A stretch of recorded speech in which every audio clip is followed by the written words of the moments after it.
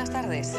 Cuando se dan cita el amor, la tortura, la muerte y el dinero, surgen historias como la que estos días ha conmocionado a la opinión pública. Se trata, como ya sabrán, del caso... Era un joven sensible y estudioso, una persona completamente normal según sus familiares y compañeros.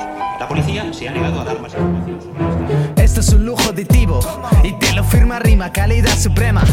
Vengo desde lejos, sueno sereno, pero me conformo con darle efecto a mi veneno, para que se sienta obsceno al escucharme, que se ponga tierno el tiempo al asomarse. Le pongo contorno, soy un loco por todos los acordes que entono en sílabas íntimas que silban lo que canto. No me disfrazo, tengo en la memoria muchos ratos agobiados. Sueño con la rosa, no con el manzano.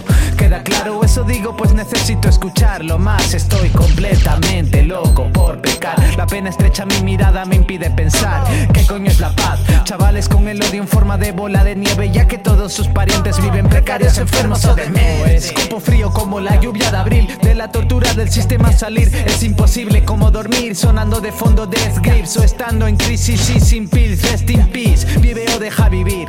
Semelosos, hijo puta, sé lo que quieras ser y descubre que la ventaja de ser pastor de tu locura es que te cure el hándicap del éxito que tienes dentro y te lo purga. No soy el freak Samus Wanted, soy el asesino del doble H. Me llamo Rima y es mejor que se te clave, porque hago delirante del rap mi pistilo brillante para enamorarte. Y así que dame tus ofrendas y aparte tu aplauso como reacción única. A veces me paro, digo que harían los sabios, no, lo pienso de nuevo, digo que haría la música.